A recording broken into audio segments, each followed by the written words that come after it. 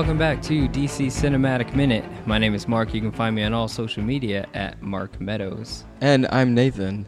You can also find me on social media at NoClutchNate. And I'm Scott Corelli from DuelingGenre.com, Spider-Man Minute, and the Cornetto Minute. Alrighty, welcome back, Scott. It's good to have you on board again. Always a pleasure. Yeah, I'm excited to be here, absolutely. Today we're talking about minute number 71 of Dawn of Justice. But before we get into the minute, Scott, can you tell us your thoughts and opinions about Batman v Superman, Dawn of Justice, Ultimate Edition, or film theatrical edition, or both? Well, I saw this. I went in to this with high hopes. If you guys remember when I was on Man of Steel, I don't feel too strongly about that movie, and it's just because it's not. I don't. There's aspects of Man of Steel that I think are like cool ideas and everything, but it's sort of like not what I'm interested in when I think of Superman. So that's my issues with that movie. Not so much that I think it's necessarily bad, just that it doesn't really work for me. But then when the Dawn of Justice trailer started hitting, it felt like they were done making apologies for making superhero movies. Like, it felt like all of the trailers really felt like they were making like a DC Comics movie that I wanted to see. And so I was really excited to see it. And then I saw it, and I think that what Dawn of Justice is, in a lot of ways, is sort of a transition. I think when you look at what we've seen of Justice League so far, which I think by the time this airs, that movie is probably out by now. But what we see of Justice League, it looks like Justice League is like full bore, like a complete like DC Comics movie. And Man of Steel still feels like it's sort of in the Nolan school. I mean, Nolan was like a producer on it. And this movie feels like a transition from the more like realistic, grounded take, and then over the course of the movie, it turns into like a regular DC Comics movie. So I think it's an interesting transitional piece as a film. It's sort of, I guess it's like trying to explain how we go from being a normal world to a world where these guys exist. And I think that that's an interesting take. It's not. I am always been the person who doesn't think these movies need to make apologies for what they are, but I don't think that that's Zack Snyder. I think that's probably Warner Brothers being like, those Dark Knight movies worked out really well for us. So if you could, ease everybody into this comic book thing, we would appreciate it. And I feel like that's what's sort of going on with these. And unfortunately, I think that a lot of people don't have the patience for that.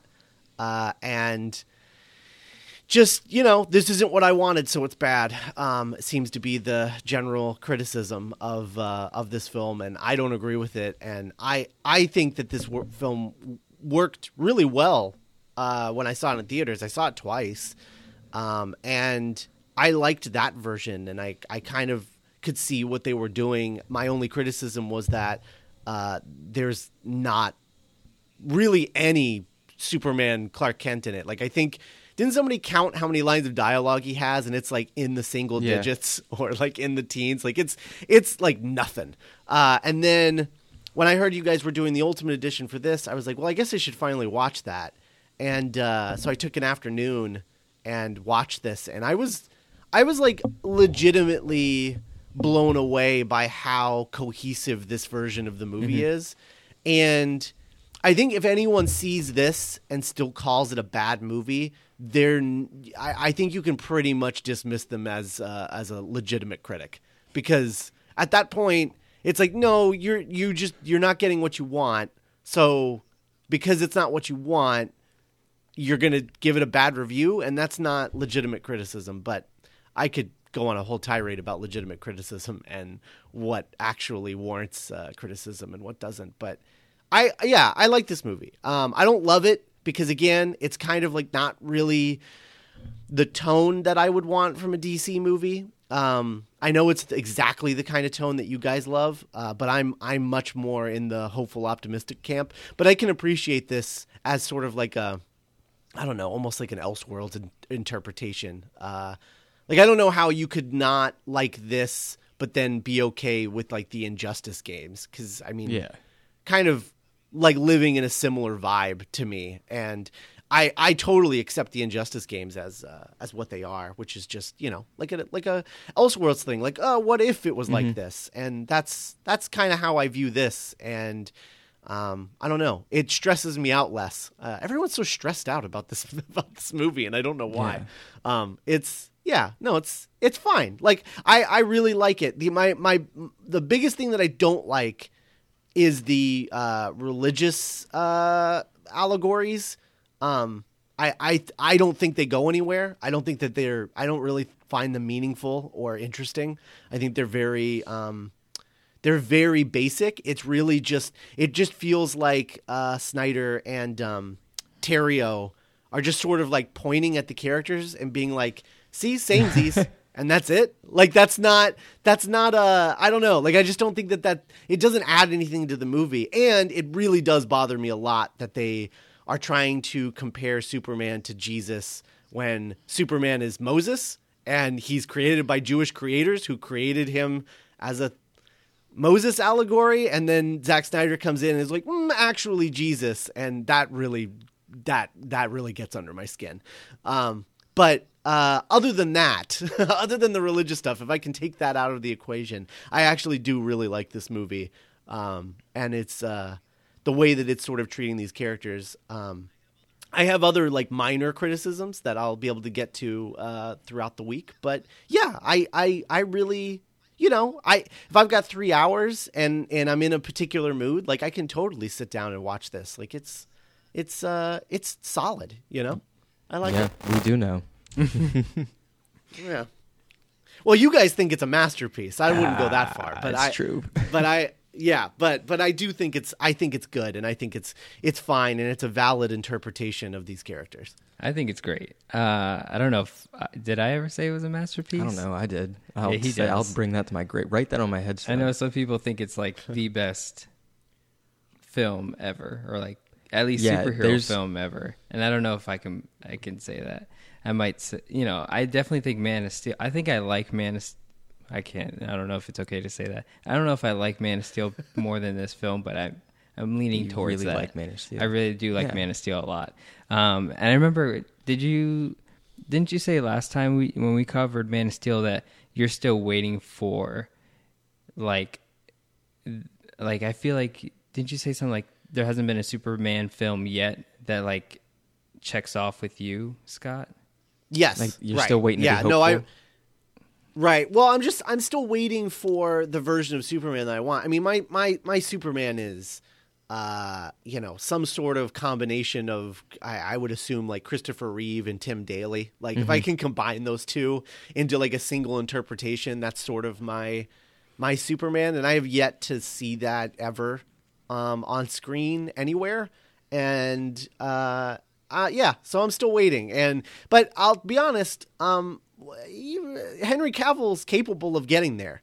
I'll be interested to see if they ever come around to making a Superman sequel, what that looks like, because I think that there's definitely aspects of Henry Cavill in this movie, especially in the Ultimate Edition, where I start to get those feelings. My issue with him is mostly his Superman, but that's not his fault. That's the story that they're telling, and Zack Snyder's interest in, I don't know, making Superman a badass, you know, which I'm just not. I don't like that. I'm not into that. But again, different strokes, different folks. It's fine. I can accept all things. It's not a big deal. I'll put money down. Like the next Superman movie, like the sequel, like someone's sitting in a boardroom meeting and they're gonna be like, "Yo, we need to make Superman look OP as all hell," and like, he's just gonna go all out. Yeah. All right, you want to get into it? Yeah, let's get into it. Today, like we said, we're talking about minute number 71 of Dawn of Justice, and it starts with Batman's Oracle network completing its decryption of Lex Luthor's data, and then the minute ends with Batman, quote-unquote, discovering that the White Portuguese is a ship and not a man. And I put discovering in quotes because I'm not really sure what he's finding out is news to him or not. Mm-hmm. And... Or just confirming, like, duh, like, got it, solid. It's like, okay, now I feel like I can talk to Alfred about it. Something like that. Where's, like, were they just, like, assumptions? All right. Are we just going to ask these questions right off the get-go, right out the gates? Let's save that for tomorrow, because that's when we really get into it. Okay. But really, one of the, I guess, big things that I noticed in this film, for the first time, I guess, is... And I think I've always had it in the back of my head, but now that I'm doing it minute by minute, I see the parallel now of this minute where it's Batman discovering, doing research, and then Clark is doing research at the same time. It's not even the research. They're both being fed. Yeah, exactly. I wrote the thread that, like, I mean, all right. So, like, go for it. That was just one of my bullet points way further down the point, but I'm going to jump there. So, like, when the computer opens up, it shows, like, right that sequence that you just described, both the two characters, because I was watching this, and I never really paid attention to that part in movie. It's, until we do this minute by minute, duh. So I didn't realize that, like, this is when they're both discovering, like, this is when they're getting their answers to what Lex's plan is. And his name is slapped, boom, right there on the screen, right in front of your face. Like, this is, like, it couldn't be more on the nose. Like, big old LexCorp symbol right there. Mm-hmm. And then he goes into, like, getting the whole White Portuguese stuff, and then clearly we know that's, I guess we could assume what Clark's reading is from Lex as well. So it's like they're both just being fed this thread that they've been chasing, and it's wrong. Yeah, I will say I find it I don't know, a little questionable.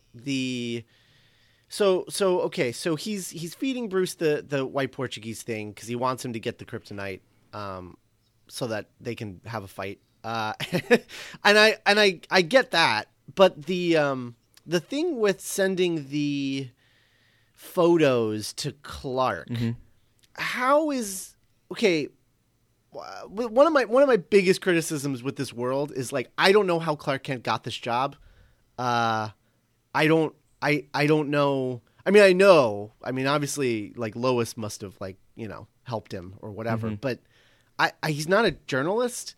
At least nothing in Man of Steel tells us that he's a journalist. So I don't know how he got this job. Even if he does have this job, he's no one important. Because, I mean, who's Clark Kent? Like, he's the nobody in this universe. So why would Clark not be instantly suspicious that someone is sending Clark Kent these photos? Has Clark written a piece about Batman yet? Or because my understanding so far is that Perry hasn't let him write a piece, or it certainly hasn't let him publish one. So who knows that Clark is chasing after information about the Batman? Like, how is he not instantly suspicious that someone knows who he is? Yeah, because this doesn't track at all to me. Yeah, I think this is the sloppiest part of Lex's plan, because he is assuming that Clark is too much of a dum-dum to figure out that someone knows that he's Superman. And unfortunately, the movie allows for that, because he doesn't figure it out. He just is like, oh wow, somebody must really love Clark Kent's writing on, like, page 6 of this newspaper. It just doesn't work for me. I don't know. Like, this whole moment doesn't really work for me because of what it's assuming too much about Clark. Yeah, maybe you could chalk it up to the whole blind aspect that we've been talking about. So maybe it should have been sent to the Daily Planet as a whole, and he should have found it instead of being sent directly to him. Yeah, I think that would have worked better, definitely. Because it being sent directly to his desk is a little absurd. Because that means like, oh, they didn't send this to me because I'm Clark Kent. They sent this to me because I'm Superman. Right. It's like, oh no, someone knows I'm Superman. Like he should be having all kinds of issues with what's going on right now. Like he should be worried that someone knows his identity. He should be like worried about the Batman. Like, I mean, he should just be a stress sandwich right now, this guy. But he seems really just focused on Batman and not even worrying about who sent him these photos. And that's a little weird. So what I think is going on is that, again, with Clark not being able to see anything, because we're going back to the whole blind. Yeah, that's Daredevil with the acid in his eye. Oh yeah. He's the blind superhero. He's the blind guy.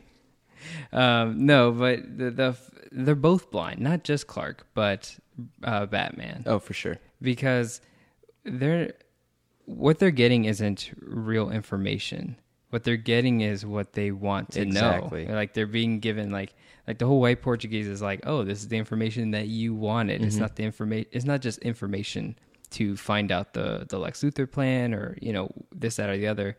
Like, I'm giving Clark Kent the photographs to the problem that he thinks he has, and I'm giving the white Portuguese information to this guy for his problem that he thinks he has. But it's like, it's not the real problem, but I'm feeding you that. And then when they get it, they don't care.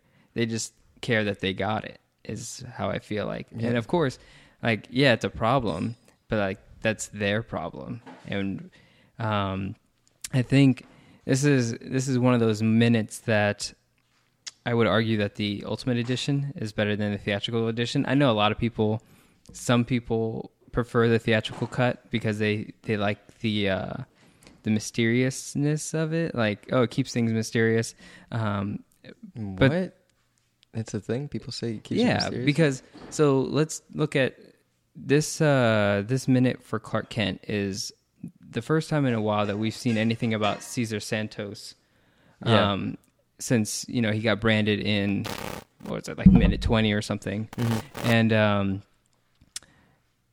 we don't know how he died, but in the Ultimate Cut we do, and we know that it was Lex Luthor and KG Beast that had a hand in like him dying, so that they could frame Batman for killing Cesar Santos. And like some people prefer that wasn't shown, so that you could have this mysteriousness, or like you don't really know if Batman killed that guy or not, or but it's like you can't do that to the audience. Like, I feel like you have to pretend like they don't know any better, and you have to like, I think the hand holding of the Ultimate Edition helps us understand the point of all this. Does that make sense? Yeah, I mean, I would argue that there isn't even that much hand holding. It's just like better explained, I guess. Well, it's I don't know. That's silly. Like the Batman's not a he's not the Punisher.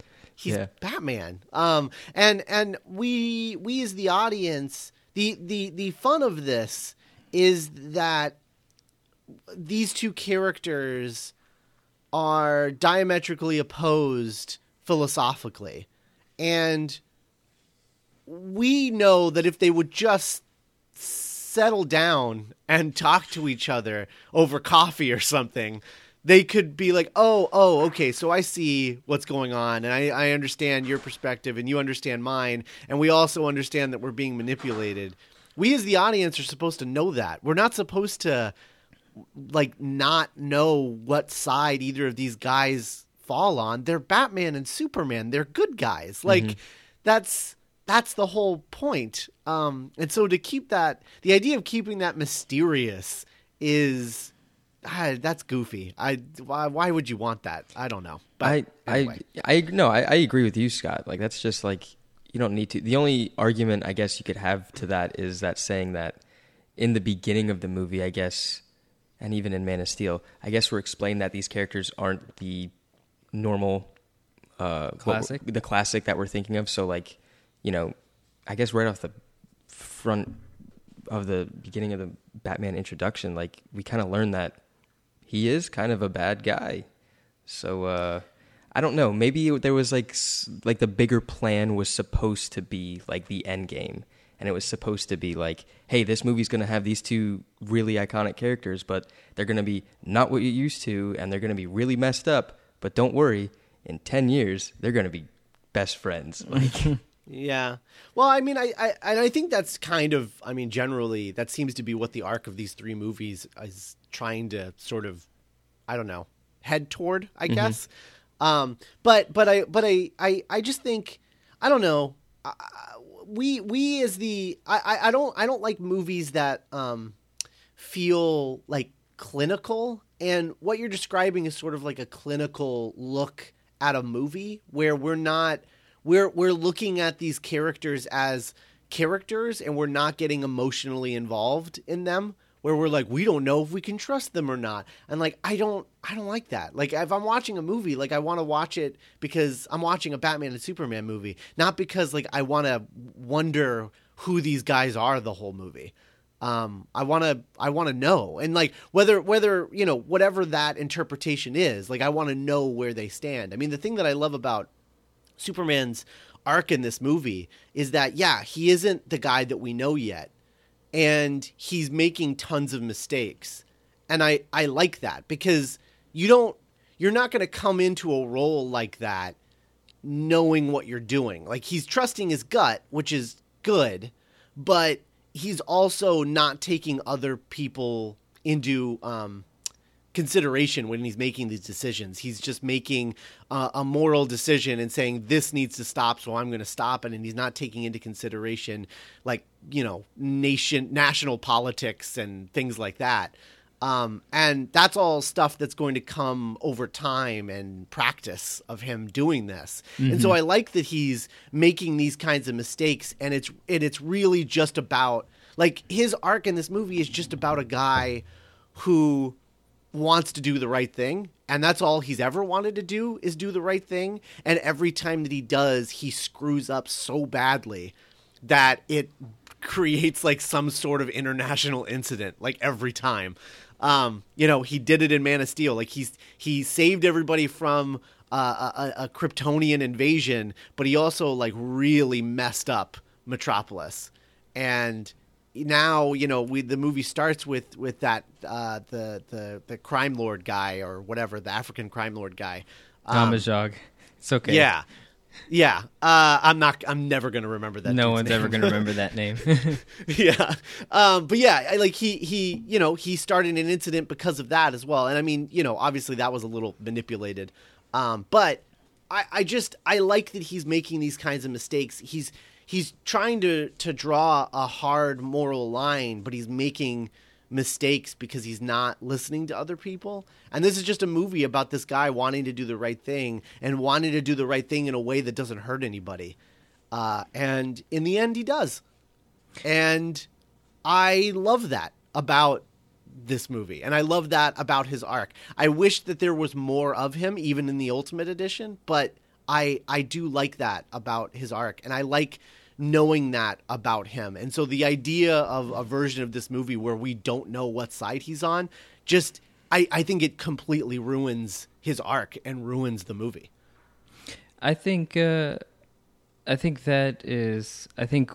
these characters are is kind of necessary for this story.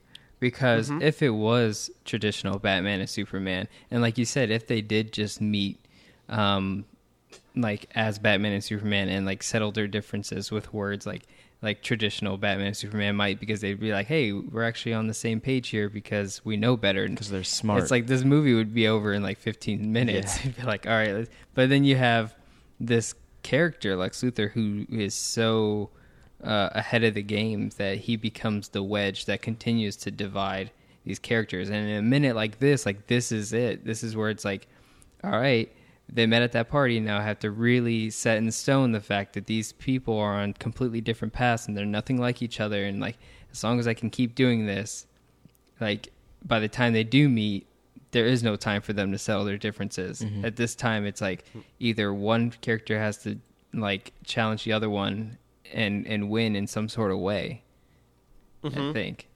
So I think it's great where they are now for this film. And I think But I think we need to know where they are. Like we as an audience, like we need to be involved in them because we need like I said, the fun of this is that we understand these two characters, we understand where they're coming from, and we know that if they would just sit down and talk, they would understand each other as well, but they're not going to. And that's the fun part, I think, is that we know where each of these guys are coming from and we know why they're opposed to each other, you know? Mm-hmm. And if we don't know that, then it's just we're just watching like two characters. It's like if you ever watched like a kid play with toys and you're just like action figures or something, and they've created a whole story, but you're watching them play it and you don't understand the motivation of what anybody in it is doing. It just looks like they're banging toys together, you know? And that's what I feel like. If you don't understand these characters, then you're just banging toys together. And that's not interesting to me. Don't forget to check out Scott Corelli's book on how to play with action figures.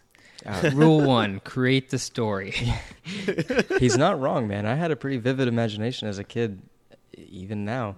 And I mean, like, I remember thinking, like, there was one point, and I don't know what's this to say about me, but I remember thinking, like, I was, like, doing something. And I feel like I was, like, acting out something in like a public place or whatever, but I was using like imagination. Then I realized, it hit me. I was like, wait, people are probably looking at me like, what the hell's going on with this kid?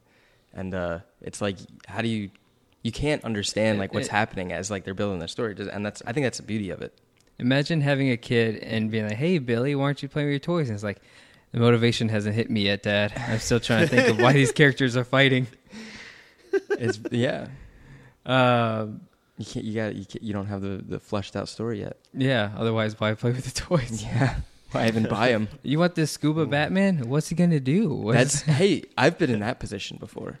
Yeah. Oh sure. Yeah, you right.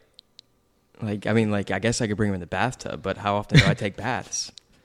That is a good argument right there. Yeah, and we moved out of the house with a pool, so it's like I'm not gonna play with him in the sink. You got me, man. See, motivation's important. You gotta have it. It is. Yeah. So, but is the meeting between them at Lex's party, is that enough to define? I mean, this week that we're going to be talking about, it kind of has well, not so much. It's a little more abstract with Clark, but doing it minute by minute, I see it. But with Bruce, when he talks to Alfred in Tomorrow's Minute, we'll get there, but that seems to solidify his stance on the issue. Yes. And you're saying, but I'm asking Scott, is that enough? Well, it's just that I don't think there should be any mystery, because the problem with the theatrical cut, right, is that you don't know. Like, everyone left that movie sort of, well, not everyone, but people. A lot of people, especially the people critical of the movie, left that movie believing that Batman was branding people so they would die in prison, so they would be murdered in prison or whatever. Like, that's what people literally believe was going on. And not that there was like a Lex Luthor conspiracy happening, or Alexander Luthor or whatever you want to call him. So that's a problem, right? Like, I mean, that's a problem because that's literally not the movie that that Snyder and Terrio made. That's just not the movie. And so what happens is you end up with a movie where no one understands Superman's motivation. Mm-hmm. And then you have a Batman who's like a bad guy. Like, it's weird that this version of the movie, the Ultimate Edition, is rated R, because both of these guys are better people in this version of the movie than in the theatrical cut. Yeah, I always wonder the rating. I think maybe it's because there's more blood than there needs to be, or I think they dropped the F-bomb maybe once or twice. But I've always wondered the R rating, and I don't know. I'm going to say that the R rating was not intentional. I think it just happened. There was probably something where it was like, maybe it was like something with language, or like maybe one scene that they didn't want to change that could have been like, over the line. And they were probably just like, hey, if that's going to go over the line, might as well just say screw it and like do what the hell we want to do, and you know, like add some blood in the warehouse scene, and you know, got some skulls cracking and bones breaking was like the one thing that they added too. Bones like, breaking every Batman film. yeah, but don't like they? the dude that like gets like his neck and like his spine like cracked and like, you know, the audible one. I think that was that one in the theatrical? I feel like that was added in. I hate to say it, but I have no idea which part you're talking about, All right, and I well- feel like it could be any part. Could be. Wasn't even in this movie. It wasn't- all Batman. Yeah, all Batman. Every time, you remember the time every bone Batman breaks film in a has Batman a spine cracking Yeah. segment. It's just what you do. But yeah, moving forward in the minute, I do think that the Lex OS system is or operating system is OS system. Do you think people don't know what that means? I guess maybe there's some. Yeah, there's some. Guys, we live in 2017. it's Read a very- book. Read an iPhone. Yeah. I thought I liked it at first. I do like it. But the more I stare at it, the more it seems really sporadic. And as a user interface, I don't know if you had a monitor that wasn't as big as Batman's here, like it would just be really cluttered. It looks like some like Windows 8 type stuff. And it just, and it might be, and I don't know if it's intentional, but is it meant to be this sporadic because that reflects what Lex Luthor's kind of mind as a character in this film is, or something, because it's just tiles that populate Maybe it's just like throughout. a basic system. I don't think it's like, maybe it's not like his whole like pristine, like that's what Lex sees when he opens his computer. Like maybe this is like No, the equivalent of like a Lex DOS system or something. that would be even crazier if that was a DOS system. A Lex. I'm Luthor with DOS you. system. I think it's supposed to look a little chaotic because Alexander Luthor's brain is a little chaotic. I think that's true. I think that was intentional. Yeah, and I think this is a copy of his personal computer, like what he ripped off Yeah. of the with the leech device. Like he now has a virtual machine copy of Lex's like information. everything. Yeah, The 'cause it the rips whole the- computer. Like, Yeah, does he have the 'cause- research and development stuff as well? Like, Yeah, has he got his bank account numbers? Like, does he have everything right now? yeah. I mean, if And that's, Lex just let him have everything, thinking that everything, he was gonna, thinking that he no, was just gonna die in everything a he couple wanted days. him to have. You just said he has his whole computer, his whole home computer. Yeah, but I mean, he's probably ready for it to be taken. You know, he wanted Yeah, him to have I it guess it's like anyways. I guess.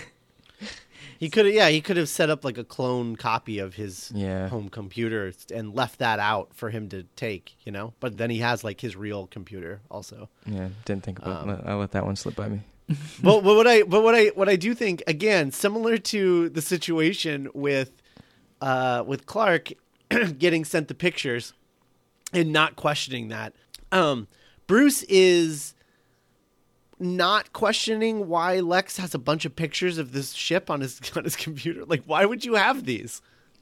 This minute with Bruce looking up this white Portuguese thing is that was a scary sound. This minute is the one that really makes me, like, a lot of people say, like, you know, he's the world's greatest detective. Clearly in this movie he's not the world's greatest detective. This Right. This is the minute where I'm buying my ticket to board that ship, where I'm like, dude, is this like you seeing this just confirming your thoughts like you already knew? My initial thought process for being a Batman fan is you already knew what you're looking for. This is just confirming it for you so you actually have proof or whatever. This isn't the first time you're even thinking that this is a ship.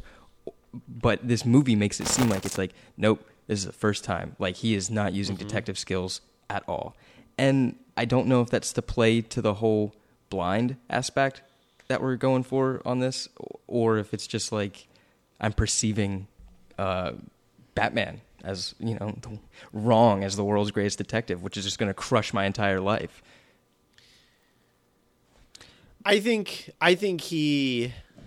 don't think he's a good detective in this at all. No. I really don't. Yeah. He should be questioning why anyone would have these photos. Like, what purpose? Like, you know, in his mind, he thinks that he has cracked into Lex's personal computer, which has just like a dozen pictures of this white Portuguese ship on it. Like, he just, Send me some pictures of that ship with the kryptonite box on Yeah. it. Like, I don't know. Like, why would he have these? And there's no questioning going on. He's just distracted by the fact that, like, oh, the White Portuguese is a ship, not a man. But I don't know. has it happened before in other stories where Batman is just like thinking he's the greatest detective, but it's obviously just feeding into the palm of the villain's hand? Like, we've seen this before, haven't we? Not in good Batman stories. I was gonna say, like, it makes it more seem like the writers kind of already know that, like, Batman is the world's greatest detective. So, like, when it gets to, like, that point where it's like, oh, by the way, I already knew that because I'm Batman. Like, and then that's like what the fans want in a Batman book. If I'm not wrong, you know, that's what I want in a Batman book. It's just great. It's like, oh yeah, duh, this guy knew it was going to happen from page one. Like, But, you know, I think that there is a universe in which the arc of this Batman could be that he starts as just your sort of basic vigilante, and then over time, like, we're seeing the end of that era, and he's becoming the detective that we know and love, because he's going from, like, more of like a less of a vigilante style character to the superhero that we know, which is that he's the world's greatest detective. Like, he's going to start using his brain instead of his brawn. And maybe this is just the beginning of that switchover. I hope so. I feel like, I mean, the last Batman, Nolan's Batman, like, that was more, in my opinion, more brawn than brains. We get the little bit in, For sure, like the Dark Knight with the whole what do you call parade scene, I guess. Right. One of my and, like, you know, he's getting like the He's rallying the... out of the brick. Like, that was in the beginning, and then, like, he was like searching around for, like, anyway. I feel like that's, like, been, like, the most detectiveness that we've gotten from Batman, and, like, I don't know. Do we just chalk it all up to, like, what the computers, like, he's running off of? Like, because this right here, clearly he's, you know, on the Bat computer looking at this thing right now. And it just seems like he's not putting two and two together. It could be that he's, you know, he was the world's greatest detective at some point. But when you have 20 years and a corrupt Batman, and I've said this before, we've had this conversation before, but not even talking about superheroes, but sometimes you get people who, as they grow up, they think that their experience trumps everything. And so they go, yeah, you know, I did this when I was younger, and, you know, this is how it goes now. And it's like, so you're telling me now that you're an old person, you know, you're older than me, and that you have quote unquote experience, that it is an excuse for you to stop learning. Yeah. So is that the case with this Batman, where he's like, oh, I've been Batman for 20 years. I know how the world works. And it's like, is that really an excuse for you to stop learning or stop questioning things? And What's the difference in that and giving up? that's a good question. Yeah. But is that the case here? I feel like it is. It could be. I feel like maybe even like before the events of this movie took place that we're seeing Batman in and all that stuff, it seemed like it was probably like a very jaded Batman, just going through the motions, just like knocking criminals out on a nightly basis, just cause, like, what else is he gonna do? So, yeah, I think you're right. Because I don't even think. I mean, I guess there's evidence to the contrary later on, but I would argue that he's not even working with the GCPD in those 20 years. Like, I don't even think he's at that level. Like, I really think, like you guys have been talking about, he's sort of fulfilling that, you know, demonic legend of, you know, the spooky monster that if you do bad stuff, like, he's gonna come out and put an end to you. And I think that that's been sort of his cynical approach to Gotham these 20 years. And only someone like, say, the Joker knows that he's a man and wants to, like, I don't know, put him in his place or whatever it is the Joker wants out of Batman. But it's, yeah. So, like, I think that there's a world where it's both things, you know. It is he's sort of set in his ways, but I think the way that he's set is that it's all brawn, no brain, because, you know, these people, these criminal elements, they don't respond to brains, they respond to brawns.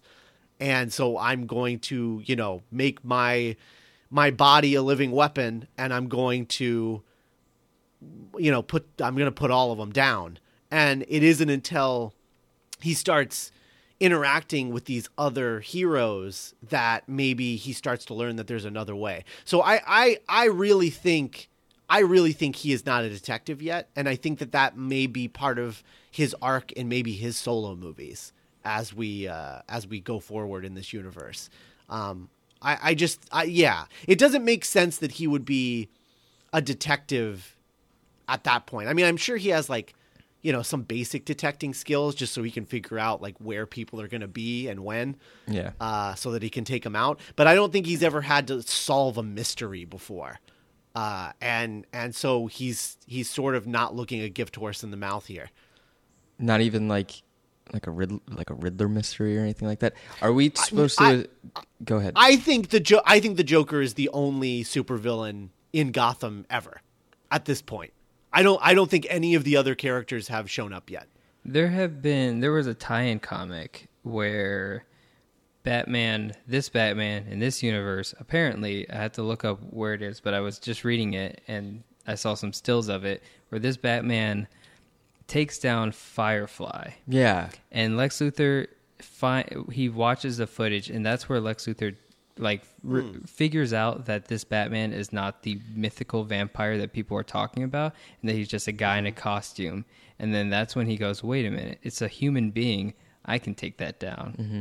And I need to find that out. And then there's also, I think there's another tie-in comic where Batman constantly takes down Killer Croc to the point where he leaves town, and then Amanda Waller scoops him up or something for Suicide Squad. And I mean, and I forgot about Killer Croc. Yeah, I was going to say, I guess I just kind of forgot about Suicide Squad as well. Deadshot's in Gotham. Yeah.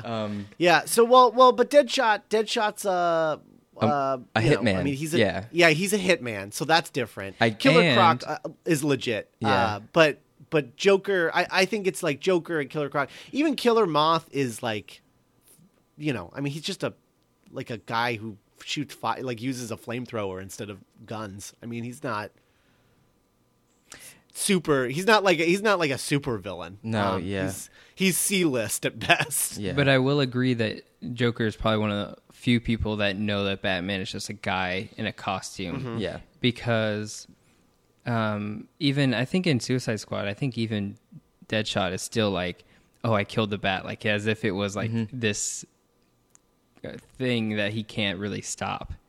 Whereas the Joker's I'm not really afraid of that, and Lex Luthor's I'm not really afraid of that. So that makes sense to me. That I feel like Deadshot and Batman have an understanding. I think Deadshot knows he's a man. He saw him face to face. At least we saw him in Suicide Squad. We saw him face to face. But Deadshot also wears a costume and a mask. So when you get on that level, and it's hey, I'm wearing my costume and mask to make money because I'm good at shooting people. You wear your costume and mask to make money because you're crazy. I feel there's a mutual understanding. And I think in my mind it's really just the Joker, and I guess to a lesser extent Killer Croc, but I think that what I like about it just being the Joker is that all of the other villains will then become a sort of an answer to the Batman when he starts working with the GCPD and becoming sort of more of a public figure, less of a legend and more of a public figure. And they're wait, this guy just dresses up like a bat, and he's been doing this for 20 years. What? And then that, because of that, they're well, I'm going to do that too. I mean, I'm sure the psychology of that is more complicated than I'm giving it, but in my little summary. But yeah, I think it's a call and response sort of scenario where once they realize that Batman is a guy, that's when they all start coming out of the woodwork and being oh, he's going to call himself the Batman? Well, I'm going to call myself the Penguin or the Riddler or whatever. And I think that's the world that we're going to get in his solo movies is that sort of scenario where he's oh my God, I came out of the woodwork and now this is happening. Yeah. I should have stayed a demon vigilante. And yeah, that's what I think. It's true. I mean, normally, in my opinion, the whole story of the Waynes and Batman, after the death of the Waynes, that's like what really turned Gotham sour. That they were like the, they were the knights that were protecting everything. They were the gates, keeping all the bad out, keeping everything good, and then once they were taken out, it started to bring up more crazies. And then, like you said, Scott, like once someone started jumping off buildings dressed up like a bat, it even like brings more of them out. Like, hey, this guy's crazy. I'm kind of crazy. I want to wear a cape too. You want to fight in the streets? Like, yeah. It's just what Batman is. Like, that psychosis is fun to play with. It breeds like that. Yeah. That kind of craziness. Mm-hmm. I have a really quick question. So since it's going to be one of my last, since we were discussing like this Batman's, Ben Affleck's Batman's like detective aspect of him, 20 years and he hasn't, like, he's got to be working with the GCPD before, right? In the 20 years, like normal classic Batman and Robin shtick, right? Yeah. Are we supposed to understand that? I don't think so. You don't I don't think think he's so? ever worked with them. No, because if he's worked with them before, then he's not going to be the demonic legendary figure.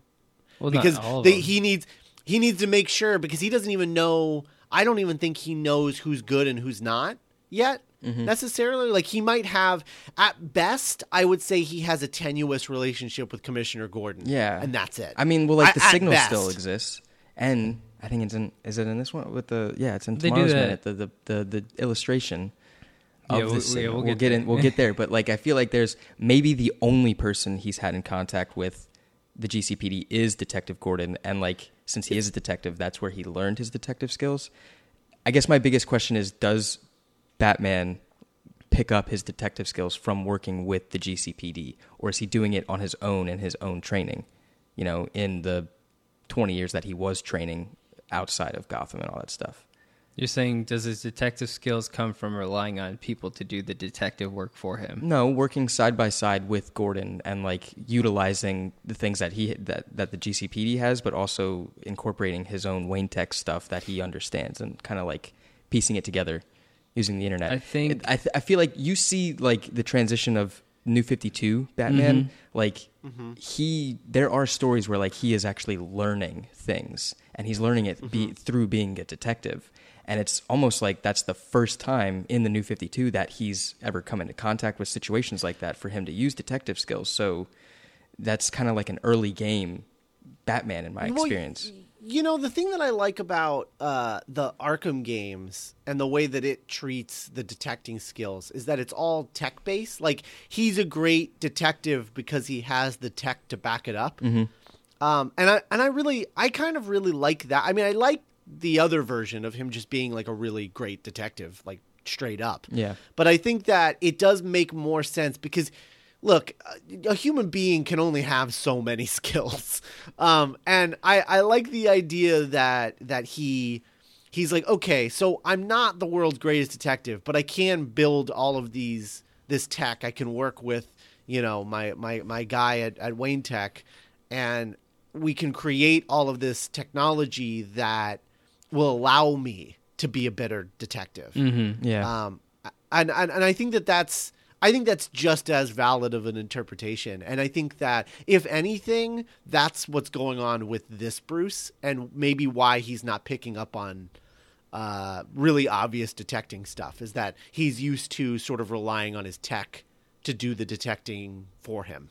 And If that makes sense. Yeah. and his technology is telling him that the White Portuguese is a ship and not a man. Right. So it's Right. like, if Lex Luthor can influence his own technology, then of course your results are skewed. Yeah. Yeah. I think in the Dark Knight trilogy as well, though, like, his only contact with the GCPD is just Gordon.